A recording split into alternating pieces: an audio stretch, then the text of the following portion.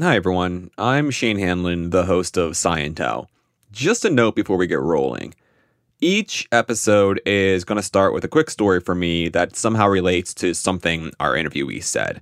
Sometimes it might seem out of context, sometimes it'll be really spot on, but there's definitely a thread there. So without further ado, let's get into it. I used to jokingly call myself the Abe Lincoln of fellowships. Something that always stuck with me about Lincoln was how many times he ran for elected office and how many times he lost before finally succeeding. I could definitely relate to that. I applied to about a half dozen grad schools and only got into one, and frankly, it wasn't my first choice. But I went, and as a grad student, I applied for dozens of grants and fellowships and came up with a handful of small awards. I was waitlisted for the post-PhD fellowship that ultimately brought me to Washington, D.C. I think, or at least I hope, that my current job is the first time that I wasn't the second choice. But honestly, instead of being resentful, I've tried to learn from these situations. And at the end of the day, who cares how I got here? I'm being judged on where I'm going, not where I've been. Everyone has a story. Even, or maybe especially, scientists. Science affects each and every one of us. Let's talk about it. From the American Geophysical Union, I'm Shane Hanlon, and this is Sci and Tell.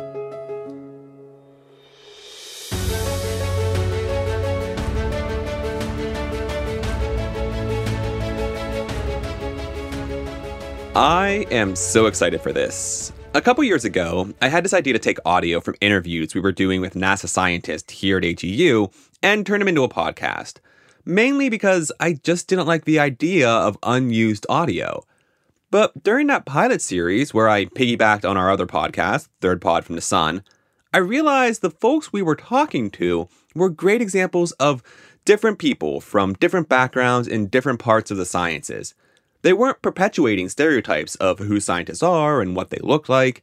They're just showing that anyone can be a scientist and that there is no one-size-fits-all formula when thinking about who's in the sciences. Well, now we're back for our first official, I guess, season? We're going to bring y'all 12 interviews with scientists, mostly from NASA, who is the sponsor for this season, who talk about their career path, successes and failures, inspirations, and more.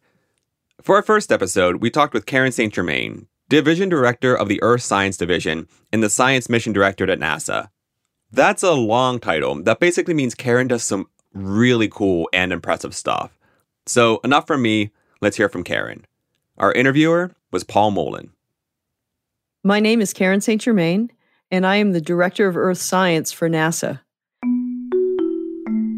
And that means I lead the team of scientists, engineers, and programs to use the unique vantage point of space to study our home planet and understand how the processes on Earth work.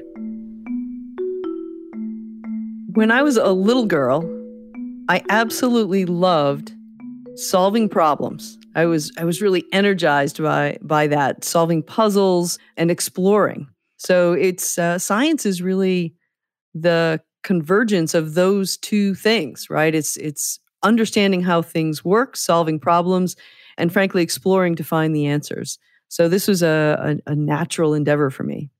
I have had mentors, and I'll say more broadly, people who believed in me, going all the way back to those junior high days. And then throughout college and graduate school. I'll give you a couple of examples. When I was in junior high, I was really struggling with algebra. And the default response of the system was, well, you probably won't use it anyway. But I had one teacher, and I went to summer school to try to really catch up. And I had one teacher who really took an interest. She knew that I was smart, and she knew that there must be just something that I was missing. And she focused on helping me figure out what that concept was that I'd missed somewhere along the way. And after that, math fell into place for me. Have you now, as your career's moved on, been able to kind of reverse that role and mentor young scientists and engineers as they've come up through the ranks and been able to kind of give back a little bit there? I sure have tried to, and that includes things like going back to my alma mater and talking with students. It includes serving on panels, but closer to home, it includes really challenging the younger people on my team. Giving them opportunities to really stretch, to do things that they didn't know they could do, and encouraging them along the way to do that, helping them work through problems and challenges, because those are the things that were really most valuable to me, that people did for me. You learn more when things aren't going well than you learn when they are going well. So that's the time when you can really use the additional support. I would say over the course of a career, the real hurdle for me has been, and it's not a hurdle, but the real challenge has been knowing when to stick with it, whatever it is, and just keep grinding through, and knowing when it was time to maybe make a change, build a new perspective and a new set of skills, and then trusting that decision was the right one. So it's not a single, major event. It's more a career is built on the collection of everyday individual decisions, right? And so it's being consistent and being true in those everyday decisions that I think is actually the biggest challenge. And, from my experience in my field, which is obviously completely different than yours, but a lot of that, being able to look at a problem and, and switch gears or to stick with a decision, like you said, a lot of that seems to, like, one, it comes down to confidence, and two, having a pretty strong network of people that you can use as a sounding board. Do you find that to be the case? Yeah, absolutely. And I think that's an important thing for everyone to do. And that means a network that not only consists of people who do what you do, but also people who have very different perspectives. So I'm very lucky. I've got friends in my life who have been friends for 30 years. And they do very different things than I do, but we do that for each other. We talk one another through those challenges and provide that sort of very blunt feedback that we all need sometimes. So I've been very lucky in my life to have mentors and good friends who've been willing to do that. But as you mentioned earlier, one has to be willing to do that in return, right? To be that for other people. And so it's a mutual investment in those relationships. And those people can also help you with the bravery, right? They can help with the encouragement because sometimes they see things about you that you don't see about yourself. I find in my career, sometimes it's not necessarily that you have to make the right decision all the time. It's like you have to have the confidence to make a decision before you can move forward. And maybe as you move forward, you'll find out it was the wrong one, but making a decision can be more of an asset than just hemming and hawing and being uncertain about how you want to move forward. That is absolutely true. I often think about my 8th grade softball coach when I think about that kind of situation. So I had always been an infielder when I played softball as a kid. And I was sort of a utility infielder. But my coach believed, especially at that age, he said, everybody should try every position, right? You really ought to explore. So he put me in the outfield. He put me in center field. And I was lost.